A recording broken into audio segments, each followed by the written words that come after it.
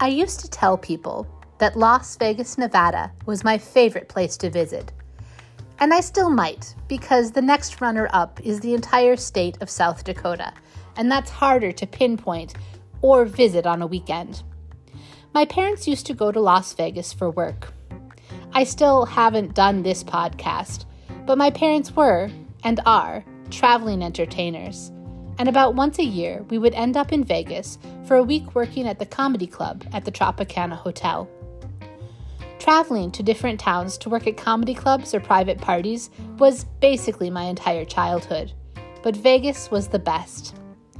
This was because Las Vegas in the 90s was absolutely full of cheap or free, child-friendly activities, at least if, like my parents, you were free during the morning or afternoons. I was homeschooled, but either we were in Vegas in the summer, or we had some free time after and around classes to see the sights. To this day, there are plenty of casinos on the Vegas Strip that offer the child equivalent of gambling, aka arcade games, and every hotel has a pool. Swimming for hours in the Tropicana pool, with its isolated little islands and waterfalls, was so much better than a normal hotel pool in a normal part of the continental United States. As a side note, I have no idea if the Tropicana pool is actually as cool as I remember it when I was a kid. More recently, I've been to the Circus pool, and it was a lot of concrete and crowding, at least when I went. It's hard to say if that is a side effect of age, or if the Tropicana really did have a nicer layout. So, I enjoyed the arcade games and loved the pool, but there's also so much else to do if you were a curious child with parents who could bring you places. Some things had a small fee. Maybe small, maybe it was hideously expensive, and I didn't notice because I was like 8.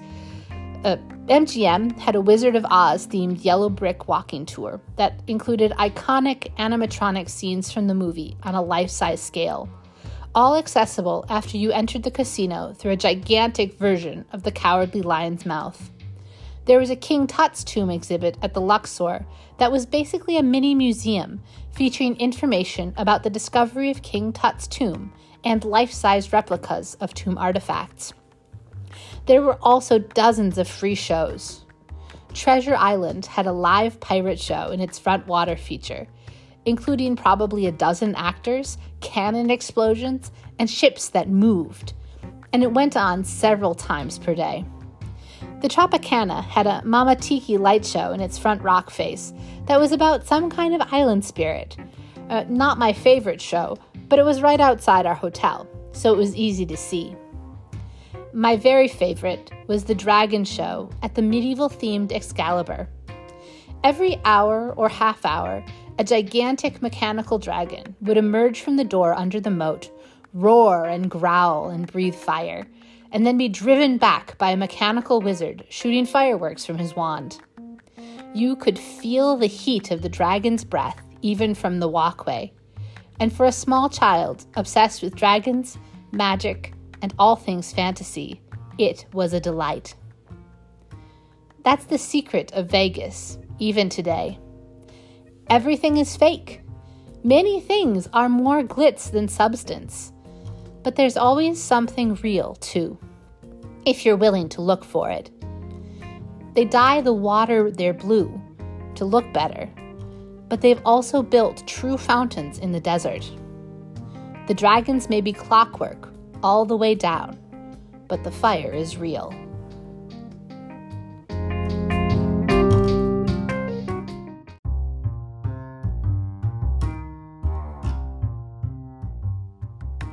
One of my very favorite things to do in Vegas was the MGM Grand Adventures theme park.